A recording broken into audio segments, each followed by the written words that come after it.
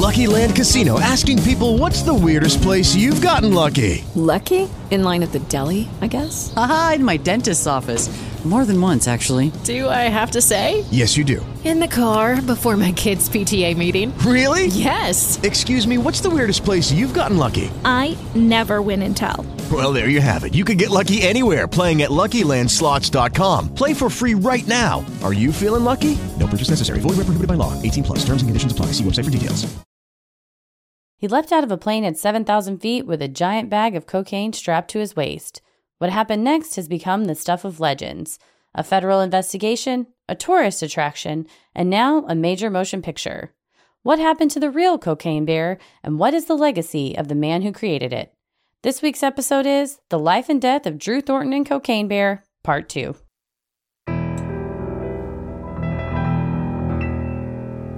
A bump in the night, your heart fills with dread. Probably a murderer who wants you dead. It could be a ghost, a demon, or worse. Perhaps you're the victim of a witch's curse. It's hopeless, you're doomed. You'd call a priest if you could. You'd rather just listen to who? Sinisterhood.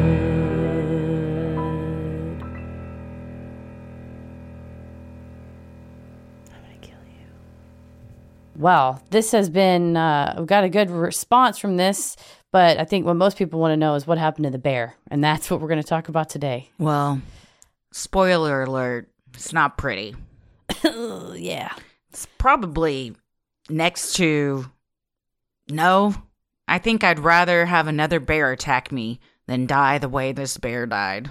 Yeah, not an ideal list of symptoms of what you saw, but the thing that came out of this is the movie Cocaine Bear, but I also saw, I don't know if, I'm going to go ahead and say I doubt it's by Elizabeth Banks, but I saw that there's Cocaine Shark. There's more, kind of like we saw with Sharknado. There's going to be some, I think some. Here we go. Yeah. Well, if they're needing someone to star in Cocaine Pig, I got somebody for them. You have Cocaine Pig. They have to switch it up, though. I want to see like Marijuana Megalodon, Cocaine Bear. We can have Ketamine Pig. I don't know what she needs to chill Meth out. Monkey. Meth Monkey. Yeah, there's a lot of drugs out there, and there's a lot of animals, so the possibilities are infinite. The amount of drugs that they talk about smuggling, as we'll get into, kind of why Drew Thornton was doing what he was doing and what all he had access to, and it's even that was going to not even be enough to satiate the craving that they had for illicit drugs, especially for cocaine in this era in the 1980s. They just said that while they hadn't seen that much cocaine in Knoxville, that plenty of it was coming over, and it was as fast as they could import it. It was getting used. People like cocaine. Yeah, I mean, when you deal in a powerful addictive drug, I think that's the deal, is that you know that you have a built-in market, and that's why it's all very illegal, and the federal government tried their best to stop him. I think another powerful drug is money. And when you see that it's just coming in hand over fist, you don't even know where to do it. I mean, you're just stacking it up in your house because you can't deposit it anywhere. It's hard to walk away from that, even though you might have millions of dollars. Just like the drug, you're chasing that high. Yeah, then for him too, I think he liked the money and he loved feeling like he was like Mr. James Bond. It's so cool. You're like, all right, come on now. For Drew, I think it was, a lot of it was that, not even driven by money as much as the lifestyle, the thrill, the adrenaline rush that he got from it. You got to choose stuff though that isn't going to end up like this, you know? Go regular skydiving. Yes. Bungee jumping. You can shark diving. You can't. The shark with the GoPro on your helmet right up next to it. You could, what are some other adrenaline junkie things? Four-wheeling? Is that one? I mean, that's a milder version, but you can make anything extreme if you try hard enough. I like it. Be like, if you want some adventure, go four-wheeling. All right? Why are you messing with the drug running? You could have got you a four-wheeler. It'd have been fun. We'd all had a good time. Have you tried two wheels? Let me introduce you to four. Shit gets double crazy. It was hard enough for me to manage too. I don't know about four-wheelers, but I sure did like go-karting is a fun one. Base jumping. I mean, there's so many. He could go hiking.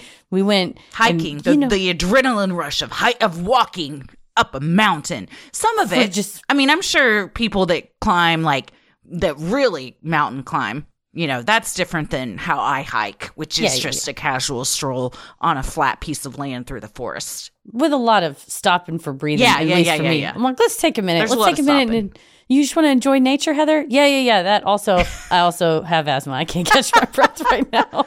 But there's plenty, you know, there's the outdoors. I don't know why he chose this life of crime, but he could have, there's so much to see in the United States. Like you don't have to fly all the way to Colombia. No. You had a pilot's license. You could have been like, I'm going to go fly to the Grand Canyon. I'm going to fly to the Rocky Mountain. You could have flown anywhere, and you chose instead to smuggle drugs. It's a choice I'll never understand. What is it saying? When opportunity meets preparation? That's one of them. But what does it equal? Success. Is that what it is? I think Success so. I think is when opportunity meets, what did I say? Preparation. So I think the opportunity of joining the police force and being offered, hey, we got this illegal thing we're doing and you can make a lot of money on the side. And then that also lines up with the, you know, James Bond type of life he wanted to lead. It was too good to pass up. You can't fly too close to the sun. Get your four-wheeler, travel the country. That's not what we're in doing. a Cessna strapped with cocaine. No, that's not the way to end that. I think just travel the country and meet new people, see peculiariums, see rivers you've never seen before. There's just so much. The more I follow like national parks and stuff on Instagram and the more that we travel around, I'm like, there's so much beauty that we haven't even discovered that's not just in our own backyard, but within a pretty quick travel trip. May I take a brief moment to discuss Island of the Sea Wolves? Oh, please. Yes. Speaking of beauty, that's real near us. I'm now on my third time watching it because we showed some of it to Ella and Simon. And so now every night before bed, we watch like 30 minutes of it. It's narrated by Will Arnett, who can he tell me everything I need to know in my life? I'm telling you what I tell you the other night.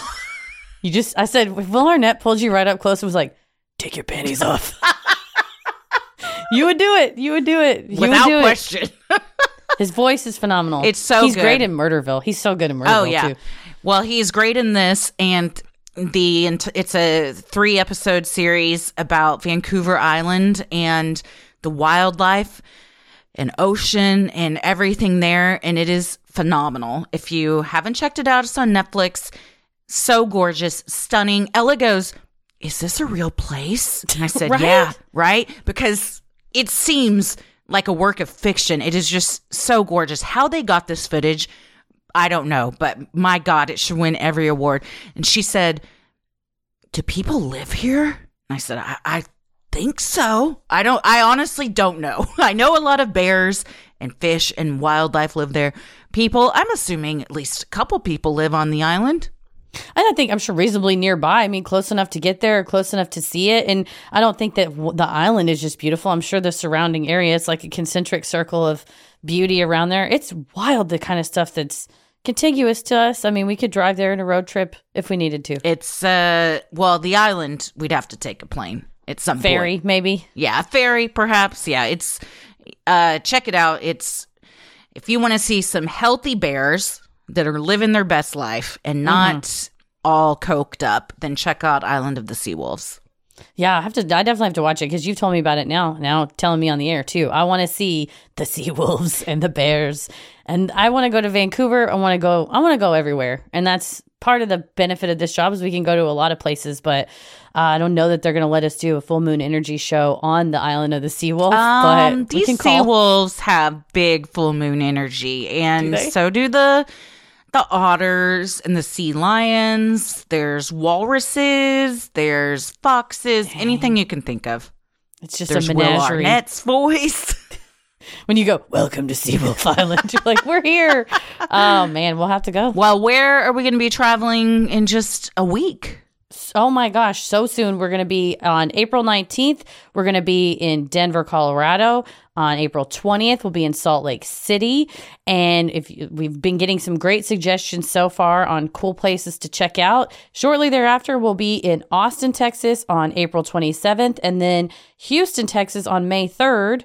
And we'll be in San Francisco June 7th, Los Angeles June 9th, and our new dates, we're going to be in Boston July 19th, Brooklyn July 20th, Washington, D.C. July 22nd, Detroit August 15th, Columbus August 16th, and Pittsburgh August 17th. So we got a lot of new places to go to. Tickets are on sale for everything through San Francisco right now, but for all those new dates, you got to join the Patreon, and as soon as we have ticket sale info, we're going to announce it on Patreon and then put it up on the internet. Yeah, you get first dibs on Patreon, including VIP, which sells out really quickly because there's only 50 tickets available. But it is a super fun, intimate Q&A post-show where we discuss anything you want. We'll show you home videos. We'll talk about maybe conspiracy theories we didn't get to in the actual show. You get to hear bonus conspiracy theories. Right. And for instance, like when we were on tour 2 years ago, all the Murdoch stuff was cropping up. Well, we didn't have a space to talk about it during the show. Well, now we're in a Q&A afterwards. So cases, if there's case updates, we just got breaking news that Adnan Syed's conviction is being reinstated. And, if we want to talk about that, it doesn't have a space for it in the Full Moon Energy. But the Q&A, it's like a live Q&A we do on Patreon, but in person. Yeah. So anything you want to talk about. Super fun. And it's just it's a cozy little vibe. So go to sinisterhood.com/live shows for information on all of that. And we hope to see you at a show soon. I hope so. But in the meantime, we're going to travel to the Chattahoochee, wait on yonder, as you said. Well, I'm Christy. I'm Heather. And let's get into it. Son of a prominent Kentucky family, Drew Thornton had gone from Army paratrooper to narcotics cop to lawyer to major gun and drug smuggler. His final ride was to be a huge haul from Colombia, bringing back tens of millions of dollars worth of cocaine. He had no idea when he took off that September night in 1985 that waiting for him back in the States were jets scrambled by the federal government, tipped off by a call to the FBI.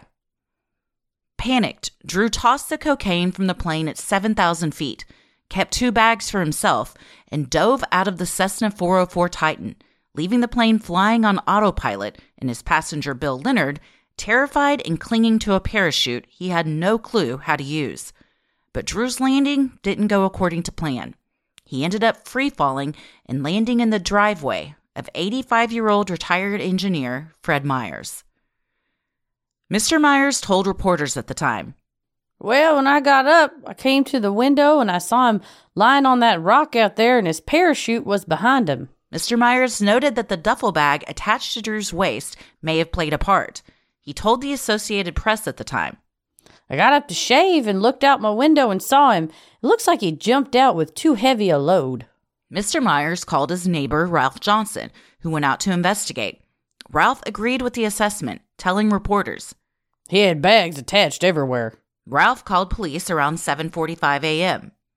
Police arrived on the scene and found the body, the parachute, and the duffel bag. It was determined that Drew had died sometime between midnight and 3 a.m. Mr. Myers told authorities he thought he had heard a thud in the middle of the night, but couldn't be sure. Crime scene investigators opened the duffel bag and found 75 pounds of football-sized bricks marked with the letters USA. When they inspected the bricks, they were stunned at what they found. The greatest amount of the purest cocaine Knoxville had ever seen, according to Tommy Reagan, an investigator on the scene. And I would recommend the WAVE documentary. It's about 30 minutes long, but they talk with the 2 of the investigators, including Tommy Reagan, and they're just like, "We was in the prime of our career at the time." Like they speak on it because it was this like huge deal that's still being talked about all these years later, and you can tell that they're still flabbergasted to this day that all that happened to them in their little area. And it's not like they sought it out as a bust. It literally fell from the sky. Yeah, and exactly. They happened upon it because this guy ended up smack dab in the middle of Fred Myers' driveway. What a scene to wake up to. You're 85. You're just trying to shave. You look out the window and what do you even... you call your neighbor, I guess is what you do. Yeah. You're like, I'll be damned, Ralph. I think there's a man in my yard. God.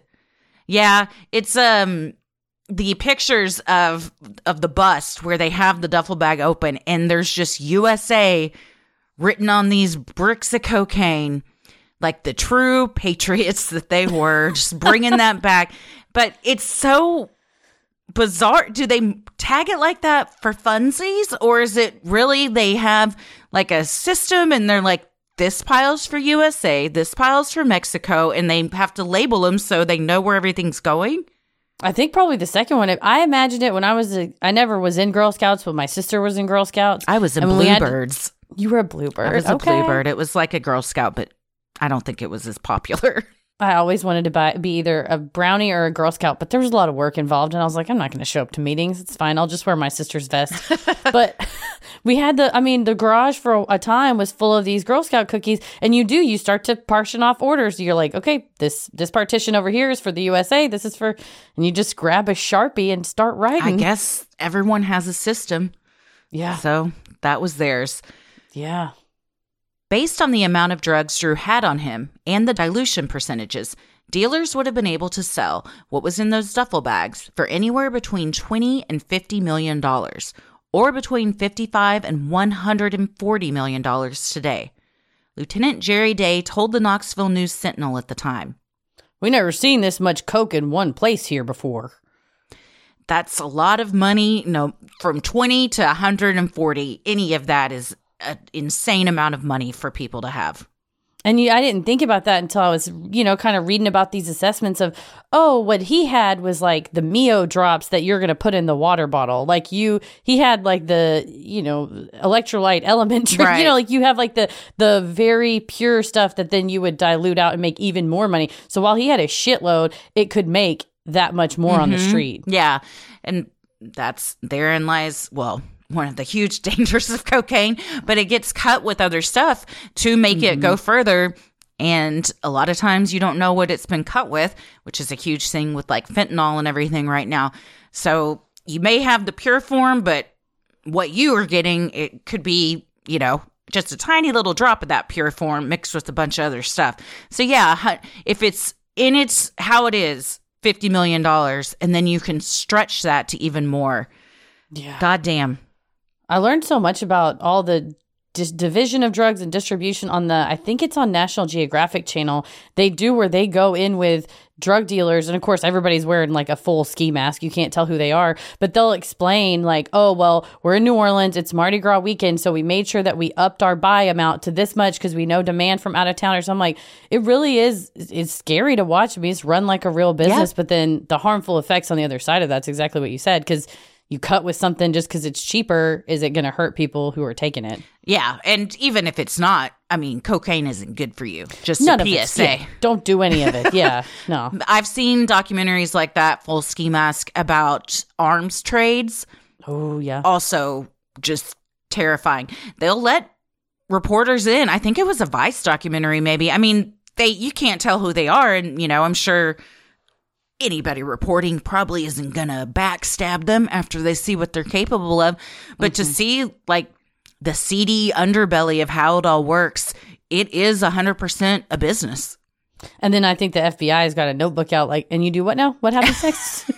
They probably already know all of that, but it is crazy to me to watch it and be like, you're just kind of telling all your trade secrets. Yeah. We started watching Ozark, and it's the same way, but it's about like money laundering. And they said they had an FBI agent and a hedge fund manager in the writer's room so that it's very accurate. And watching it, I'm like, oh, that would make sense how you do that. I'm like, well, I don't think this is supposed to be a lesson. This isn't a how-to What season guide. are you on? I'm the very first one. Paris turned it on because something about the cinematography. And I will say, it's beautiful. It is. It's very pretty. Maybe we're in episode about 6 of season 1, and I just turned to him. I said, "What is it about Jason Bateman?" Oh, and man. Tell me about it. He could command Arrested Development just as well as he could command a dramatic show. The man is phenomenal. We don't give him enough credit. We take him for granted. Everyone take a moment and appreciate Jason Bateman. He's also supposed to be a super nice, down-to-earth guy that is just like a regular guy that made it big and is just cool. And I'm sure it's like, hey, Will, I've watched this Island of the Seawolves. It rocks. Oh, for sure. Yeah. And he's like, hey, Jason, I just finished Ozark. It also rocks. Let's go get ice cream. I don't know why I imagine they went and got ice cream together. They definitely do all the time. Ozark's great. I have not seen the most recent season, I think, but it's very good. Sinisterhood will be right back. It is Ryan here, and I have a question for you. What do you do when you win? Like, are you a fist pumper, a woohooer, a hand clapper, a high fiver? I kind of like the high five, but if you want to hone in on those winning moves, check out Chumba Casino. At ChumbaCasino.com, choose from hundreds of social casino-style games for your chance to redeem serious cash prizes. There are new game releases weekly, plus free daily bonuses, so don't wait. Start having the most fun ever at ChumbaCasino.com. No purchase necessary. VGW Group. Void where prohibited by law. See terms and conditions. 18+. Okay, round two. Name something that's not boring. A laundry? Ooh, a book club. Computer solitaire, huh? Sorry, we were looking for Chumba Casino.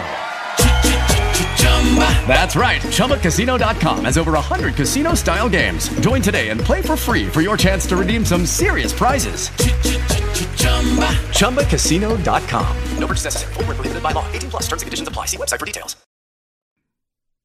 Traveling at 60 to 80 miles per hour, Drew's body had landed face up and sustained significant damage in the fall. He had bitten through his lower lip and broken all bones in his spine as well as all his ribs. His ultimate cause of death was a lacerated aorta and broken neck. Described by one officer as a one-man army, Drew was found carrying a pistol, 2 knives, night vision goggles, dehydrated food, vitamins, compasses, 6 gold South African coins, and $4,800 in cash.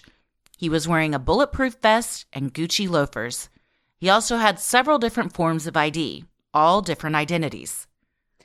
Yeah, this is a lot to just have strapped to you. I think the pen, there's two knives. One is a pen knife, so you thought it was a pen, but you take it off and it's actually a knife. That's very James Bondy. I think he would love that. Or be like, Inspector Gadget. I'll just sign this document. And then also a stiletto knife. I mean, he was ready. Is that night vision? High heel, but then it doubles it as a knife? He's like, these are my Gucci stilettos. Just kidding. Watch out. Gotcha. Also, Inspector Gadget did not have knives. In my head, I was like, if this was like a modern day Inspector Gadget that also had a dark side, he might have that. Well, now I'm writing that movie in my head. Honestly, that would be.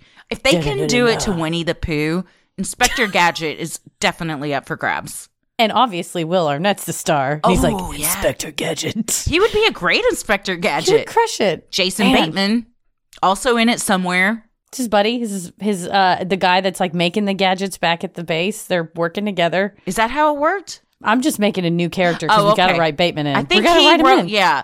And then they always had the bad guy that you never saw his face. You just saw the back of the chair with him petting that cat. Eerie. Jason Bateman as the cat. He's like, hey, guys. I would watch Will Arnett as Inspector Gadget. Yeah, 100%. Police also found Drew's membership card for the Lexington Fraternal Order of the Police, 1982, in his pocket in Fred Meyer's driveway. Even in his final moments, Drew was still perpetuating his enigmatic reputation. Also in his pocket were pieces of paper, each containing short sayings, one of which read, "There is only one tactical principle not subject to change. It is to inflict the maximum amount of wounds, death, and destruction on the enemy in the minimum amount of time." Authorities searched Drew's apartment the day his body was discovered. Inside, they found a number of hazardous materials, including tear gas, 4 blasting caps, trip flares, smoke grenades, 3 ounces of a poisonous mixture of ether and nicotine, explosives like sodium and ammonium nitrate, and hydrochloric acid, which can be used in acid attacks. And I found this very disturbing because all of this very dangerous material was in an apartment that he shared walls with neighbors, not like his farm way out. Right. Where the fumes might not drift through a shared vent or something. Right. Or you don't know, the maintenance guy comes in and knocks something over or something. It's just so dangerous that he had such this, I'm a cowboy, I'm the James Bond, I can handle it reputation. I'm like, it's so, when it comes to you're feeding your own, adrenaline addiction that you just have no regard and no respect for the people around you. No civilian needs these things. No, I mean, they do not. I don't know what he would even use them for, except it sounds like he wanted to just be prepared. Like he's kind of like a prepper, but for shit going down with the cartel. He gives me a little bit of like, he wants to have it just to have it, and in a way, like, have it to show it off. Kind of small dick energy of like, look at all this cool stuff I have. And it's like, that's not impressive. Come on. It's actually dangerous, and you seem like an idiot. And a good chunk of it wasn't even legal to have, but they were, in addition to doing some drug running, would also do some arms deals and then scrape a few off themselves. So he got a hold of like military grade shit that no civilian should have. No. After Drew had jumped from the small Cessna, Bill Leonard continued in the auto-flying plane for a few moments before he eventually jumped out and landed near Knoxville. He survived the jump, but the plane crashed into a mountain in Macon County, North Carolina, about 60 miles south of Knoxville, around 2 a.m. There were no victims on board or on the ground, and the plane's autopilot was still engaged. Investigators from the FAA found keys in Drew's pocket that matched the crashed plane. Well, that's probably the best case scenario, that it crashed into a mountain and didn't kill or hurt anybody. Honestly, it's surprising that's the only part of this operation that went according to plan. Also, Bill Leonard surviving, although he wasn't supposed to have to jump out of a plane. I'm sure that's not what he thought he was going to the Bahamas. Or did he? Yeah. At some point, you got to be like, this doesn't seem like a trip to the Bahamas anymore. Like, how long have we been in the air? Shut up, Bill. Lay back down. Yeah. Why didn't I have to bring my bathing suit and flip-flops again? But luckily it did just crash into a mountain and no one else was hurt. Also, I'm impressed Bill Leonard survived that. Having never jumped out of a plane or used a parachute, the universe was on his side that day. Yeah, they said he landed not too far from where Drew did and then, made his way walking where he needed to go. But the fact that was his first go round, good for you, buddy. I'm sure Drew was like, all right, what you do is you pull this. If that doesn't work, you pull that. Okay, bye. And you're like, that was my training? Mm-hmm. I wonder if he was close enough to Drew when he landed to know what had happened, or if he found out after. I think he found out after. I think Drew jumped in and he was like, all right, I got to go too. Yeah. You have two choices and you're going to land one way, and you probably want to land with the parachute, not the plane. You have a much better chance of survival, I think, jumping, and I think you have zero chance of survival crashing into a mountain. Yes. Someone posted, I think it was a Washington Post, some article that in our Facebook group, that Sinisterhood Patreon Facebook group, that was like, there's too many people that think they would be able to fly a plane successfully. I read that, yes. Yeah. And how, like, studies have been done, and people say, yeah, I think I could do it if I, like, watched a video. And then tons of pilots being like, there is a 0% chance someone would be able to do that. And then I read, like, all the problems that I had never even thought about. One of them was like, first, if you can even locate the headphones, because there's a million dials and knobs and everywhere. I'm like, that's true. Like, everything probably has like a little tucked away spot it goes, and you're overwhelmed with gadgets that you don't even know where to begin. Yeah, and the amount of buttons on even a small plane, much less a commercial airliner that you're more likely to be on, a 747. It said that the study didn't question anyone that was actually a pilot or who had taken flying lessons. But the disturbing thing is someone who's never taken even one flying lesson being like, yeah, I could do that. Hell yeah, I could. You're like, no, you could not. I don't think I could. I would try if that was the only option.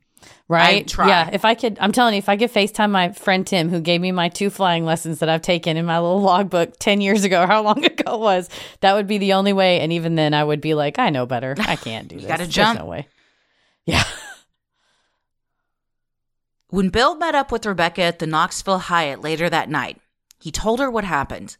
Rebecca later told reporters she had no clue Drew was involved in drug smuggling either, and had only shown up in Knoxville as he had asked her for a ride.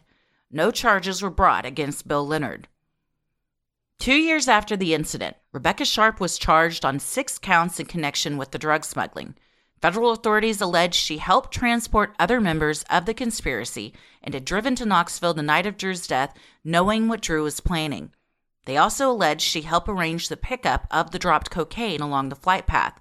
Because statements to undercover agents were found to have been coerced, charges against her were eventually dropped. Yeah, I mean, she was younger. She was a 32-year-old paralegal that was dating Drew. And then she alleges that she really didn't know anything about his smuggling operation. Whether or not that's true, I don't know. I find it hard to believe you wouldn't know a little something. You might not know the full extent, but I imagine you've seen some shady dealings go on.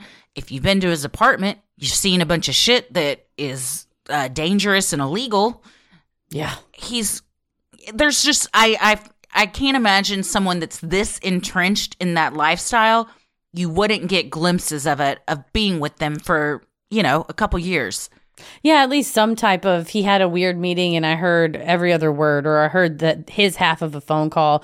But she was charged with conspiracy to import 800 pounds of cocaine. So that was going to be Yikes.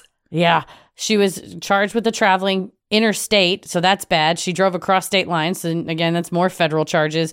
Count of possession, a count of importing. She was released on a $50,000 bond, but faced 70 years in prison and a $780,000 fine. But because undercover FBI agents dressed up, first of all, she was getting death threats from the Colombian cartel that Drew owed all this money to, right? He chucked essentially $50 million out of a plane, and they were pissed off and they wanted their money because he was supposed to deliver it and the money would get delivered. So because she was related to him, they were like, we're going to kill you. And so she knew she had death threats. The FBI, in fact, told her, hey, we've gotten word that they're really pissed at you. At the time, they didn't really know who Bill Leonard was. The FBI didn't. And that's part of the reason why he wasn't charged. He flew out of that plane and kept his mouth shut. Just smart. Kept walking. Just keep walking. But these undercover FBI agents met up. They set up a meeting with her and they're telling her, and one of the agents played a member of the Colombian cartel and kind of did this whole act. And she started saying stuff, which her attorney later said she was just making stuff up because she thought she was going to get murdered that day. Yeah. She had been told they're mad at you. Then you're sitting her in a closed off room. And eventually a judge said, yeah, this is a situation that was so inherently coercive that it's an involuntary statement that was compelled. It's essentially not torturing somebody, but you coerced it. So those got kicked. So her charges got dropped. If I was in that situation, I would say whatever I thought was going to get me out of that room, whether it was the truth or not. And that's what she did. And so Drew jumped on September 11th, found on the 12th. September 29th, there was a plane crash in Butts County, Georgia that killed 16 skydivers and the pilot. And the guy that owned the plane, who also died in the crash, David Williams, was an acquaintance of Drew, was mentioned in her indictments as a co-conspirator of Drew's. And they said the NTSB did tests on the plane and the wreckage and said, oh, the plane's gas had water in it. The avgas had water in it. At first, they thought it might have been sugar. And then eventually the NTSB goes, well, we don't know if someone purposefully put water or if it was negligent that the barrels where it would have been, you would have got the fuel from had rainwater in them or whatever. But it was kind of this like connection to Drew Thornton. And was that a message from the Colombian cartel going, you were part of this conspiracy too. You owe us money too. See what happens when you don't pay us. So she's got that looming over her. And then you got a guy with his arms crossed in the side of the room going, tell us everything. Yeah. I always feel a certain type of way when sting operations like that go down. Because sure, maybe she was involved, but to get it out like that seems like you're not going to get the truth. But I feel the same way when like people do coerce people into doing things they may not otherwise have done, and then they get arrested for that. Yeah, twisting their arm and entrapment kind of stuff. Yeah, entrapment. That's the word I was looking for. Yes. Despite being found with millions of dollars worth of cocaine strapped to his waist, court documents indicated Drew's net worth at the time of his death was $78,000, according to reports from the Courier-Journal at the time. However, other friends claim Drew had property hidden in foreign locations and died a multimillionaire. His will left his property to friends, long-lost associates who were shocked to be included, and a, quote, personal letter to his girlfriend, Rebecca. And that's kind of where everybody goes, okay, well, he gave certain stock interests or ownership in a silver mine, but he would give it to people that it was almost like a final fuck you. His will was handwritten, and he was listing people that he hadn't talked to in like 10 or 15 years, some of whom said, oh, he was probably mad at me, and this was his way of getting revenge on me, is that I was named in his will, so now the government might think we're associated. I always wonder, maybe, just maybe, one day will I get a call. It's like, we're so sorry that this person has passed.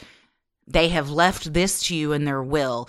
And if it's someone that either I barely knew or, hadn't seen in decades, but if you make a big enough impact on someone's life, or if you're just kind of a pawn in somebody's twisted game at getting back at someone else, there's a chance you get something left to you in a will. Right? You're like, I get shares in this silver mine. Is it worthless? Certainly. But how fun. I have these shares. But for some of the people who had gone on to become like legitimate politicians and business owners, then it's like, oh, the man with the big ass plane of cocaine that just crashed listed you. So are you guys friends or what's going on here? And then they're sweating. And I mean, there's a lot of public statements in the newspapers at the time of like, I did not know him. I am disclaiming this inheritance. I don't want it. But I do wonder what was in the personal letter to Rebecca. And there was another personal letter to another friend. And is it a treasure map of where all of his real money was hidden? Oh, interesting. That's my theory. Sinisterhood will be right back. With the Lucky Land Slots, you can get lucky just about anywhere. This is your captain speaking. We've got clear runway and the weather's fine, but we're just going to circle up here a while and get lucky. No, nothing like that. It's just these cash prizes add up quick. So I suggest you sit back, keep your tray table upright, and start getting lucky. Play for free at LuckyLandSlots.com. Are you feeling lucky? No purchase necessary. Void where prohibited by law. 18+ terms and conditions apply. See website for details. Purchase new wiper blades from O'Reilly Auto Parts today and we'll install them for free. See better and drive safer with O'Reilly Auto Parts. O'Reilly Auto Parts. The Lexington Herald newspaper received angry letters after it provided a eulogy of sorts to Drew and his James Bond type of lifestyle. Disturbed readers thought that framing Drew's life as adventurous and heroic was a bad example for kids. Meanwhile, Drew's family did not mince words. His father, Carter Thornton, told the Courier-Journal at the time of his son's funeral. He's dead. He's gone. He did wrong and he paid the price for it. I don't think anything further needs to be said. Fellow skydiver Dick Stoops described Drew's personality to the Herald, saying, People tell me he had 3 or 4 sides and few people saw more than one. And I think Dick Stoops would know. Dick Stoops would know. Dick Stoops knows all. His dad has a very, he was in the military, kind of no-nonsense type of attitude. Like, you make your bed, you're going to lie in it type of attitude.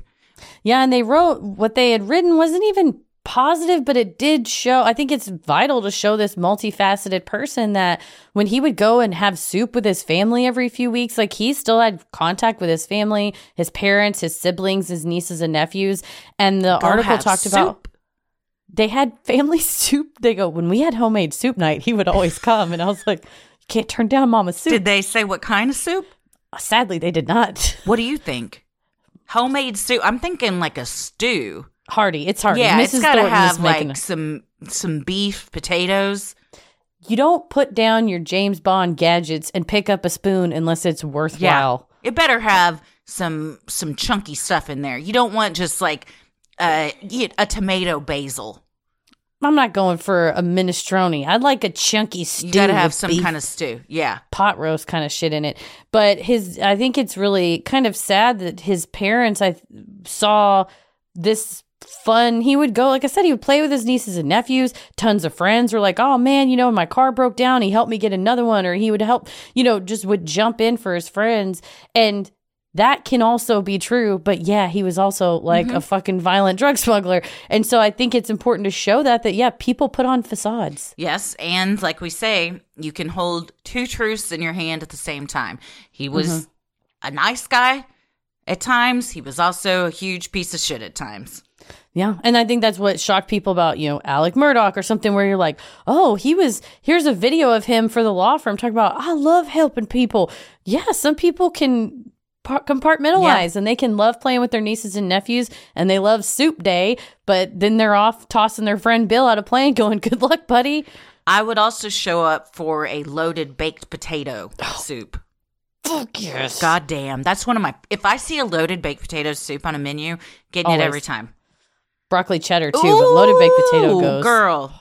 Now we need soup today. I might have to get some loaded baked potato soup. Paris is going to get home from work and I'm going to be like, stew's on. What? It's 70 degrees outside. What? Stew's on. It's how you get them. It's how you lower them back. Drew's ex-wife, Betty Zering, shared details of the couple's relationship with the Washington Post after Drew's death, telling reporters, he was a philosophical, incredibly disciplined, extremely spiritual, and loyal warrior with his own code of ethics who thrived on excitement. The couple loved one another, but Betty realized he loved me, but he resented having a wife. The final straw was when Drew was taking meetings with mafia hitmen from Detroit who had contracts on him. We both realized it wasn't a life I felt comfortable with. Well, I'm glad that you both came to that realization. Right? I mean, and also like from his perspective of, I love you, but this is what I'm fucking with now. And if you're not on board, fair enough. Yeah. I mean, and it was amicable, but there's something to be said that at least she knew about it so she could get out when the getting was good and she wasn't having death threats against her. Walter White didn't even give Skylar that courtesy. He didn't. Damn. But I have feelings for Walter White. So just in general, I love Walter White. He's a likable character. Did he do awful things? Sure. But I rooted for him throughout the entire series. And what that shows you is the absolute genius of the writing of that show, that they can make you go, I get that this guy, I feel the same way about Jason Bateman in Ozark. Yeah. I feel like, I get it. He's not doing great stuff. Walt, and I can't remember Jason Bateman's character. Oh, Marty Bird. They start off as just regular good dads. And then shit goes down and they got to do what they got to do. So you see this relatable, vulnerable, like nice character. And then you follow, kind of their downfall. But they start off really good. Yeah. And you feel like that could be any of us. Yeah. Damn. After the massive drug drop, authorities began searching for the bags along the flight path. Weeks later, police had recovered 5 bags in total, containing at least 370 pounds of cocaine. They also found clothing belonging to Drew in a Georgia pond.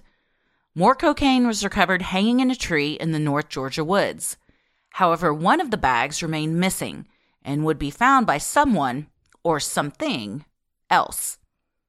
On December 23, 1985, the Georgia Bureau of Investigation told reporters from UPI that a badly decomposed body of a 175-pound black bear was found among 40 open plastic containers with traces of cocaine in Fannin County, Georgia, just south of the Tennessee border in the Chattahoochee National Forest.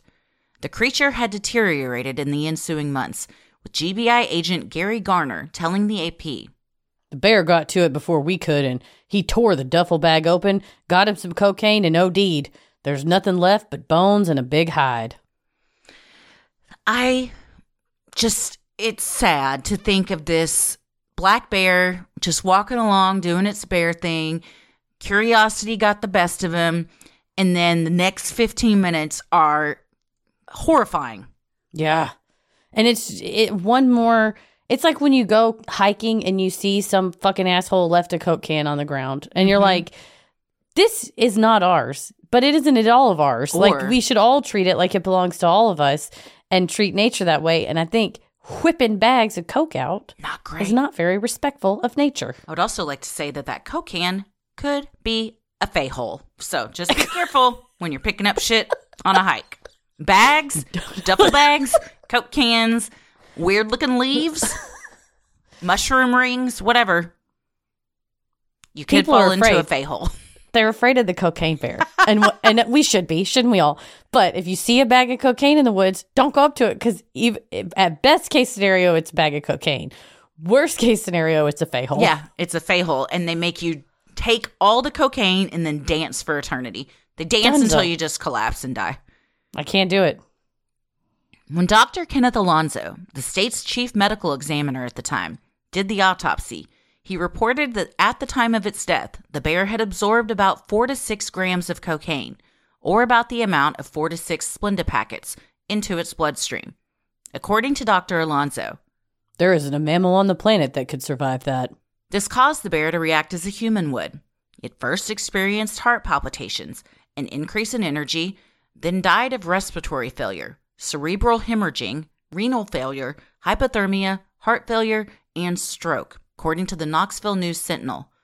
Dr. Alonzo told the Associated Press, "The bear does not account for the full duffel bag. The question is, what happened to that duffel bag?" What a way to go. Yeah, that's a series of injuries and damage to your internal organs that doesn't matter what creature you are. That's going to be horrific, terrifying, painful, scary, and ultimately fatal. Yeah, I think that's what gets me the most is how scared a bear would be coming upon that, because that's completely foreign in the forest, and you don't have any idea what's going on. You're just curious, and then blammo, your heart's exploding. Right, and to the initial bump of it, I'm sure it's like it's never had that feeling before, and human nature, it's like you put rats in a lab, they keep going back to the bottle with the cocaine in it. I mean, it's a physiological response of, oh, I want more of that, and it doesn't know the consequences of more of that, and it's not a clinical setting where you could protect it from the consequences of more of that. And so then you see this horrible tragedy, and it just, the idea of destroying a beautiful creature because of this human hubris and greed is frankly quite disgusting and sad. Do I still love Cocaine Bear? I love the concept that they've turned it into, which we'll get to, but I think we would be remiss if you don't understand the very real impact that had on that animal. Yeah, and we haven't read anything of this, but if a bear dies because of that, it's then a bear carcass is in the forest for any other animal to come along and feed on. And I'll tell you what, I've learned from Island of the Sea Wolves, ain't nothing off limits, okay? That bear carcass could have been there for weeks, and some wolf or something's going to go up, so some scavenger. So then you think, well, did they eat like also cocaine or meat that did, so like it could have extrapolated out and killed even more animals. Cocaine wolf, cocaine vulture. God. And then the vulture poops and there's coke in its poop, and then you get cocaine bugs. This is how spreading. This is how addiction starts. God, in the animal kingdom. We're just dropping it all over the place where it shouldn't be dropped. That's a good point, though, because they're not going to just leave it. Animals eat carcasses. Oh, yeah. They're scavengers. Holy shit. It also, at the very least, decomposes and goes into the ground. And, I guess cocoa plants also come out of the ground. So in its pure form, perhaps it's going back into the ground and it's fine. Nature. Yeah. Following the autopsy, where the body of the cocaine bear was sent has been the subject of debate. Since 2015, the Kentucky for Kentucky Fun Mall, a souvenir shop located in Lexington, has claimed, "We got the real cocaine bear." In 2019, the shop's parent company, Kentucky for Kentucky LLC, even filed a trademark on the name Cocaine Bear for use in entertainment services in 2019, a fact that makes company owner Griffith Van Meer very, very glad, as he told the Washington Post in 2023. Well, yeah, I imagine you get a nice little paycheck with this movie being made. Yeah, I was going to say entertainment services, that's encompasses a lot. Yeah. And he owns a trademark that I'm sure Universal Pictures had to license. Good for you, Griffin. According to the shop's website, the bear, who they call Pablo Escobar, had quite a journey from the Chattahoochee National Forest to their storefront. They claim that the medical examiner had the bear stuffed after the autopsy was performed. From there, Cocaine Bear sat in the visitor center of the Chattahoochee River National Recreation Area until a wildfire evacuated the area in the early 1990s. At that point, Cocaine Bear went into storage, never to be seen again, until he resurfaced Where else but Las Vegas? The Fun Mall's website claims that country music star Waylon Jennings bought the bear and gifted it to a friend who passed away in 2009. At an auction for the estate, the bear was sold. Kentucky for Kentucky's owners tracked down the buyer who passed away. His widow eagerly gave the bear to the Fun Mall for the low, low price of $0 plus shipping, where he has lived ever since. Despite the fun and whimsy of this story, it's completely fabricated. Kentucky's Wave News dove into the Cocaine Bear legend in 2022 for a documentary. Wave reached out to Waylon Jennings' son, Shooter, who told the news outlet through his manager, Waylon Jennings never owned a taxidermy bear of any kind and never lived in Las Vegas, which some have attributed to this story. Well, that's one way to take the wind out of their sails. Yeah, it's such a fun, whimsical story. It's just not true. It's completely false. And we had a very nice listener email us some pictures of her and her friends' visit with the Cocaine Bear. And if you didn't know, there's a plaque that says, the whole story and Pablo Escobar, and you can take pictures with the bear. It is taxidermy, like on all fours. It doesn't look like it's been on a coke binge. Unfortunately, that's another bear that they must have stuffed. Yeah, it's just a bear that they have called the Cocaine Bear, but it is not technically the real one. I'm not going to lie to any of you listening. I bought merch. I was on the website to read the story and to get the information, and then I bought some merch. What have you bought? What's coming? I bought a fun little, let me pull up my shop app on my phone. Oh, no. They offered, which I thought was a pretty good deal, like a fun little pack of all of their Cocaine Bear stuff. So it's not all of it, but a couple of small things. So like a patch, a sticker, a postcard, and then I got a shirt that looks like the college shirt from Animal House, and it just says Cocaine Bear. It's where like the college font, but it says Cocaine Bear.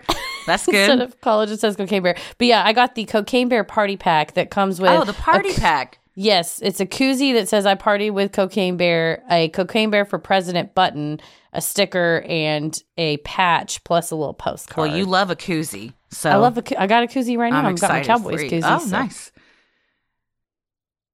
Sinisterhood will be right back. With the Lucky Land Slots, you can get lucky just about anywhere. This is your captain speaking. We've got clear runway and the weather's fine, but we're just going to circle up here a while and get lucky. No, nothing like that. It's just these cash prizes add up quick. So I suggest you sit back, keep your tray table upright, and start getting lucky. Play for free at LuckyLandSlots.com. Are you feeling lucky? No purchase necessary. Void where prohibited by law. 18 plus terms and conditions apply. See website for details. As if that weren't bad enough, when Wave reached out to the authorities who handled the real Cocaine Bear, the legend finally died, just like the bear. Dr. Alonzo, the medical examiner who performed the autopsy, said when its remains were found, they were nothing more than a pile. He told Wave, "We had bones and a little bit of hide and used them to give us an idea of the height and weight that the bear would have been." That also meant the bear's stomach was not packed to the brim with cocaine, as the legend once said. The EME added there was not even a stomach, given the state of decomp at the time it was found. Because of this, the carcass would have been impossible to taxidermy, meaning no one actually has possession of the infamous bear. Even if the bear in the Kentucky for Kentucky Fun Mall may not be the real Cocaine Bear, the shop is still having fun.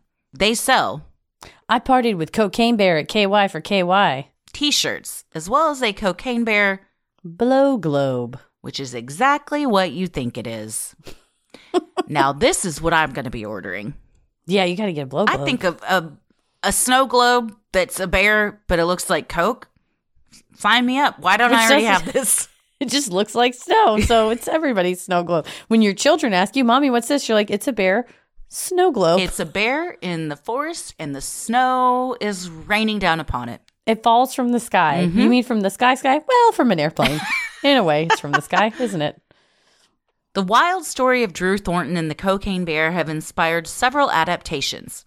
Sally Denton, a news reporter from Lexington, wrote about the saga in full detail in her 1990 book, The Bluegrass Conspiracy. The book caused some controversy, as it called Bill Leonard and Rebecca Sharp main players in the conspiracy, despite neither having been charged with a crime.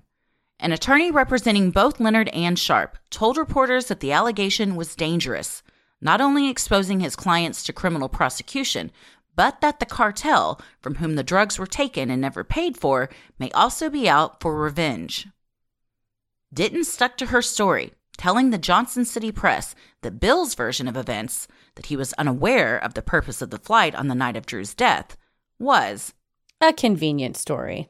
Sally expressed no remorse for her thoroughly researched coverage, saying, "As far as their actual involvement and whether somebody would like to prosecute, I don't imagine anyone would be able to prosecute based on the evidence put forth in my book. As far as retribution for the lost cocaine, that's their problem ultimately." So how can she not be sued for defamation with things like this? Truth is an absolute defense, and perhaps if you didn't want to go to trial and have a bunch of evidence of your involvement, which I imagine a very smart, thorough reporter like Sally Denton, and I listened to the audio version of this book.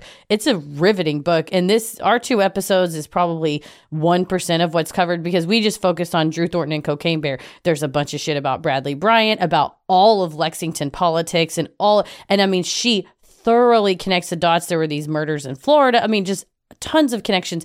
The amount of research and work that she put into that book, I wouldn't fuck with that. Like, if she's not saying that just to say it, she's saying that because she probably does have at least enough to withstand a civil challenge, like a civil lawsuit. You don't have to prove it beyond a reasonable doubt. And so I would imagine that Bill and Rebecca, you make a nice public statement, Buster Murdoch style, of I resent these defamatory comments, but you're not going to sue anybody because you don't want all the shit to come out in court. Sally comes with receipts. Yes, she does. Yeah. And they're very well written and interesting receipts in this book. But it's one of those where you go, well, that's bullshit. And then you read it and go, ooh, she's got a lot in there, doesn't she? Yeah. Maybe we just cut our losses. Let it go. And I think as far as charging them with anything, now, if the book came out in 1990, all this depends on how long the conspiracy was ongoing. But I mean, and then this day, it's the statute of limitations is long run. Drew's story has also been the subject of an episode of Dominic Dunn's Power, Privilege, and Justice, an episode of the FBI Files, as well as a short documentary from Wave News. In 2023, the film Cocaine Bear was released in theaters. Directed by Elizabeth Banks and starring Kerry Russell, the film follows the white-nosed bear as it goes on a rampage through the Georgia woods. Jimmy Warden, who wrote the screenplay, told the Washington Post, "What I love about this story is how plausible the inciting incident is, because it actually happened." The film focuses more on the bear's perspective and what could have happened, rather than the brutal reality of the apex predator's grim demise after that cocaine rained down on the North Georgia forest. Critics gave it mixed to positive reviews, and it opened second behind the new Marvel Ant-Man film. In its first weekend, Cocaine Bear made $23 million, and so far has grossed $81 million worldwide on a $35 million budget. And they'd say that's a pretty successful movie. I mean, you made 3 times what you spent on it, almost. That's pretty good. You're getting there. Speaking of pretty good, film's pretty good. Yeah, listen, it's fun wild. romp. It could have been, and this is where spoilers for Cocaine Bear if you haven't watched it, although, what's spoiler? It's a bear goes on a rampage in the woods. I'm not telling you anything. Honestly, the trailer gives you a taste, and then you want to watch the whole thing because it delivers on the premise. It's promised that it's a romp. It's not quite hilariously funny, but it is amusing. I will say there's some funny moments. There were some funny moments, certainly. There was a couple of parts that were more graphic than maybe needed to be, showing like a hand that was completely severed, kind of like hanging off. It's real gory. It's real fucking gory. It's very gory. But that's what, as I think Tommy said, that's what you want when you see a monster movie is like, nobody's safe, everybody's getting eaten or attacked, and it's just always coming, the bear's hiding and popping up out of places. And it does a very good job because there's various players in the storyline, with giving them all a clear motivation, a clear something that they want. They don't really stand up as just props that get, eaten. Maybe a couple of them are just kind of like, plot line. There's a plot line. Yeah. Somebody, and also, Ray Liotta's final film. Rest in peace, Ray Liotta. That's true. Yes. It's one of those movies that, like Tommy said, the whole kind of genre is each death outdoes the one before in terms of gore. And it's like, part of it is like, oh, how are they going to kill this next character? How's the bear going to kill the next person? Because that last one was so crazy. How do they outdo it? Trust me, they find ways. I got to say, though, if you watch it for nothing else, watch it for Margot Martindale and Jesse Tyler Ferguson's relationship and the dynamic between the two of them. I was laughing out loud at. Margot Martindale is so fucking funny. Yeah. Like if you watch it for nothing else, watch it for her. And she plays the park ranger? Yeah, Ranger Liz. She's fantastic. She's so good. Again, it's a character that could have just been a cardboard cutout of a character, but they give her by a lot of things that they show. And early on, if you have any interest in storytelling or filmmaking, particularly watch that character, because they do so much with giving her so much motivation and showing it versus telling it. And then because you know what her motivation is, it's very fun to watch her be thwarted at every turn. And as an audience member, you're like, oh, she's going to get mad about this. And then she does. And then something else happens. So I think they could have wasted her in the film. And thank God they didn't, because she did great. I think that they didn't waste any characters. Everyone had like you said, a clear point of view. They were all like there for a purpose. Both of the kids that are in it did really well. I'm really excited that one of my favorite Instagram creators, who's also a stand-up comedian, and his name is Scott, and I can't recall his last name, but he does those Instagrams where he'll be a role playing as a retail worker and then say, oh, really? Yeah. You're going to come in 5 minutes before? Fine, come in. We'll close the door with you in here. And the music always starts. Yeah. I love that he was in it. I'm like, put him in more movies. He's funny as hell. Yeah. I mean, TikTok and Instagram is a legit way that a lot of movie people source their talent these days. Right? You're getting into it. Well, I would say if you like a adventurous, bloody romp, give Cocaine Bear a try, because I enjoyed it. Yes, same. Drew Thornton lived by his own moral code, one which few understood. Like so many others, Drew's former supervising officer at the Lexington Police Department remained puzzled by the way Drew's life turned out. He told the Lexington Herald leader, why he spent 8 years here, went to school at great personal sacrifice to reach his goals, and then turned 180 degrees to smuggle drugs. I don't know. Everybody asked that. The only person that could answer that is now dead, having lived a fast and dangerous life fueled by adrenaline, power, money, greed, and drugs. Sinister Hood will be right back. With the Lucky Land Slots, you can get lucky just about anywhere. This is your captain speaking. We've got clear runway and the weather's fine, but we're just going to circle up here a while and get lucky. No, nothing like that. It's just these cash prizes add up quick. So I suggest you sit back, keep your tray table upright, and start getting lucky. Play for free at LuckyLandSlots.com. Are you feeling lucky? No purchase necessary. Void where prohibited by law. 18+ terms and conditions apply. See website for details. So what do we think? That was a refrain that I saw in a lot of the editorial writing about this at the time, was especially from people very local to Lexington and to that idea that he came from this fancy horse breeding family. Of course, they weren't like mega rich, but they did great. They did well, to the point where they could buy a whole horse breeding farm. He went to private schools. He wanted for nothing. And I think it was mind boggling to people there who were like, okay, I can see that if you have no other opportunities, you're like, oh, fuck, I'm going to have to break the law to make money. I have to put food on the table. But you not only had a perfectly fine job as a cop, but then you also went to law school. You could have had a perfectly fine career as a politician, an attorney, whatever. But then to not have to go to illegal things because you have to, but to go to it because you want to, was still, to me, is mind boggling. Other than, I think he had a big old ego and thought he was this magical karate ninja from whatever, and just wanted to look like a badass and act like a badass and didn't care about the consequences. Yeah, I think it was less about the money and more about the excitement and thrill of doing illegal stuff and getting to go on plane rides and smuggle drugs and do secretive shit.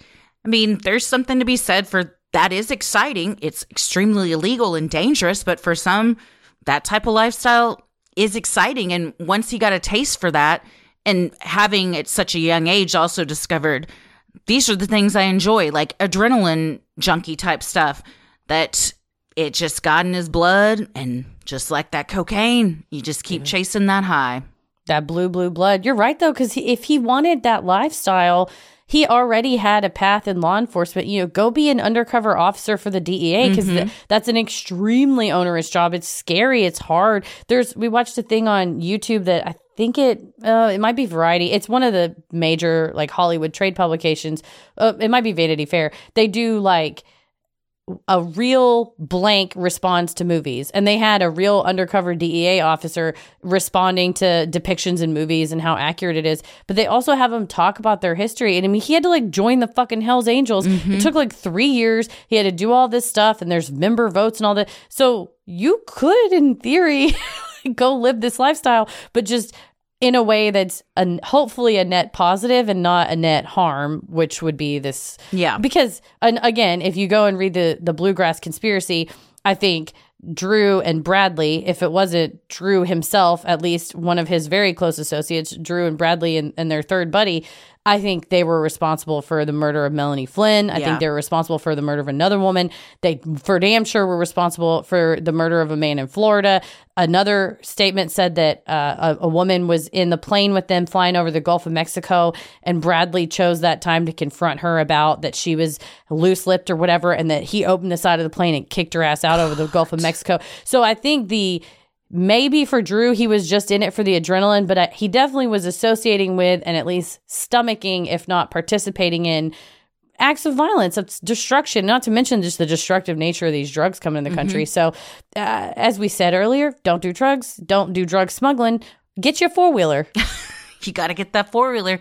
It's like we talk so much about the act of the selling drugs. Maybe that's one reason they can eulogize him in the newspapers, because, well, we're not talking about, a serial killer, but the harm that bringing thousands of pounds of cocaine into the United States that then gets distributed all over the world, you can't even trace the ramifications and repercussions of everything that of who all that touches, and then the lives of all the people that are ruined from it. So once you extrapolate that out, he's a huge monster.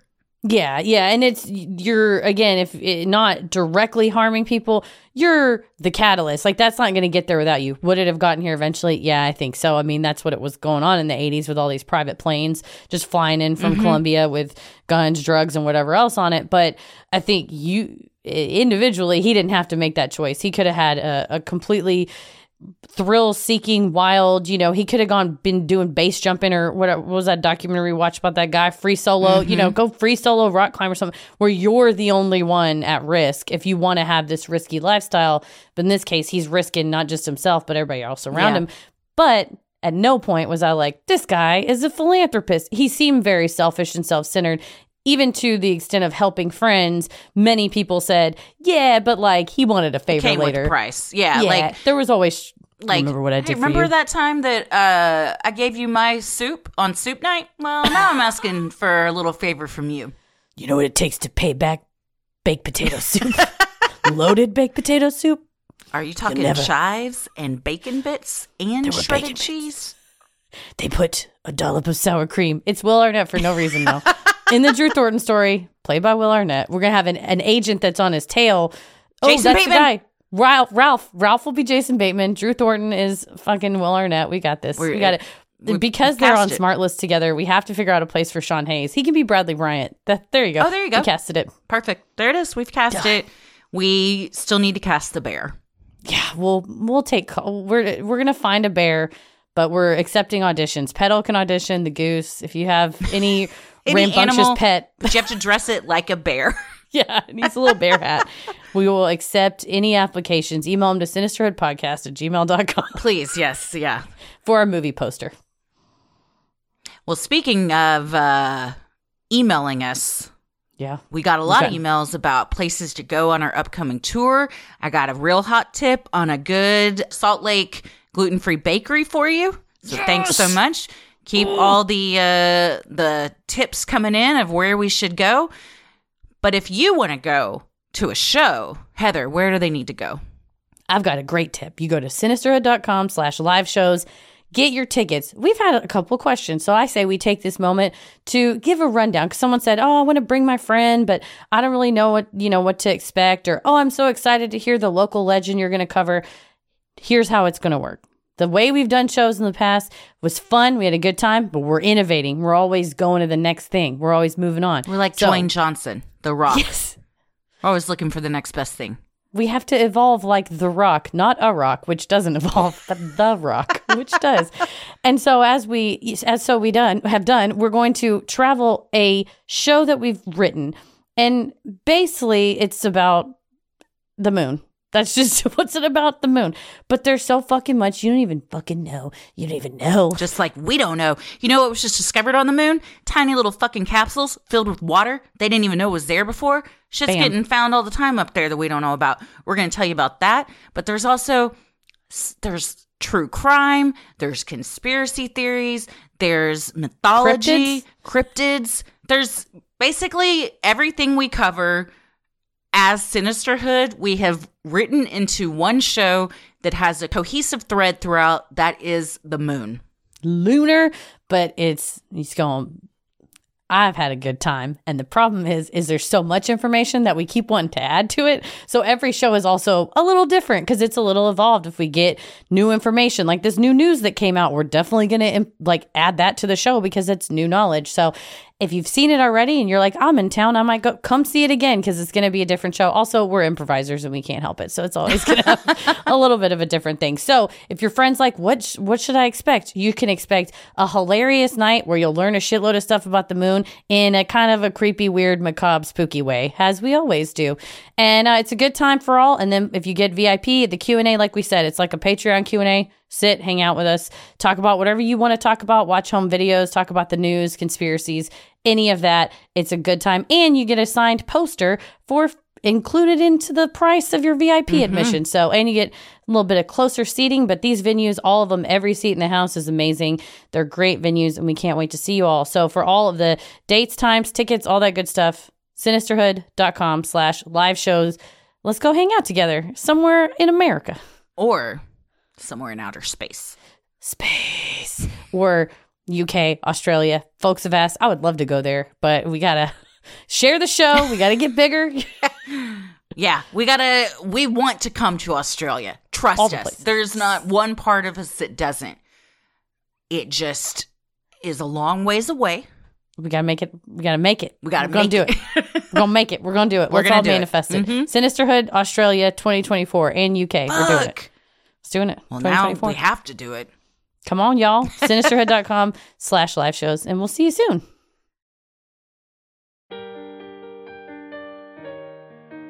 We love providing Sinisterhood to you at no cost, so if you like what you hear, consider supporting the show by donating to our Patreon.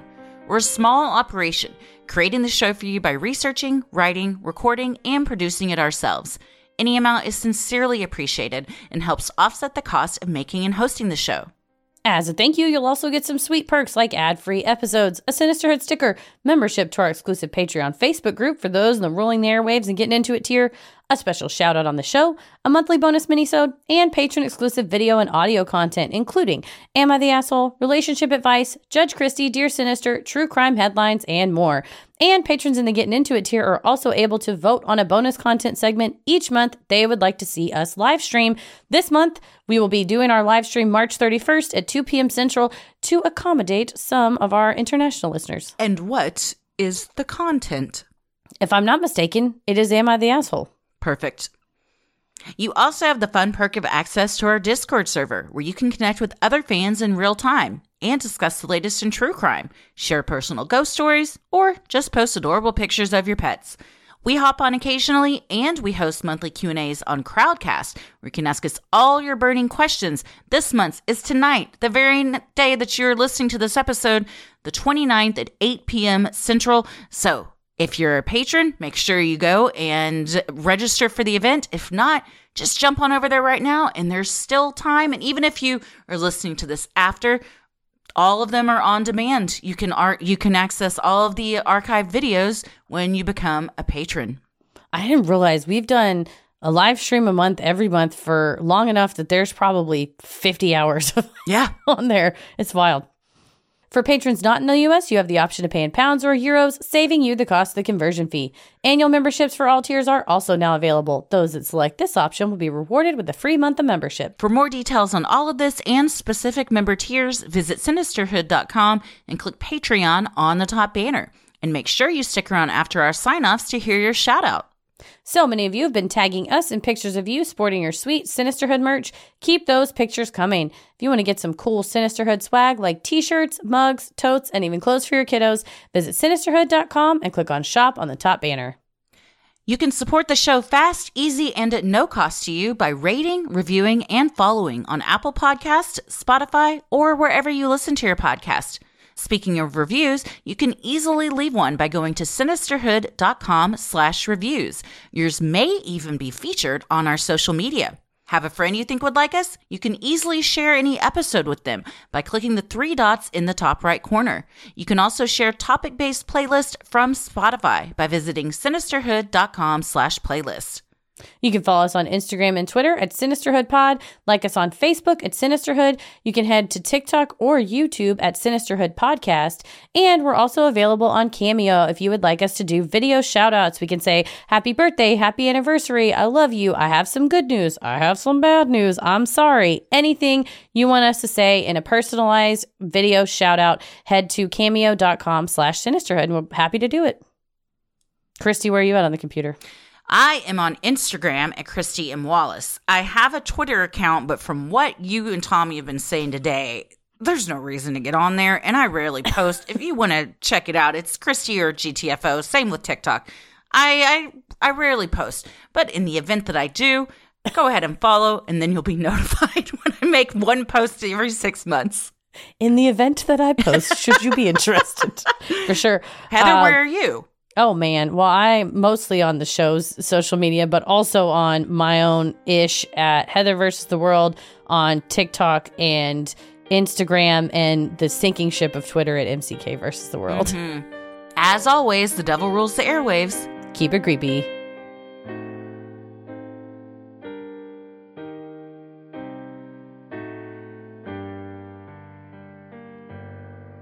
Hey, everybody. Thank you so much for supporting the show. Here are your special Patreon shout-outs. Michaela DeFisher. Cheryl Pierce. Daria Weems. Susan. Taylor Sealing. Jessica Lowry. Fabi. Tina Kane. Benjamin A. Clinton. Annette Marcello.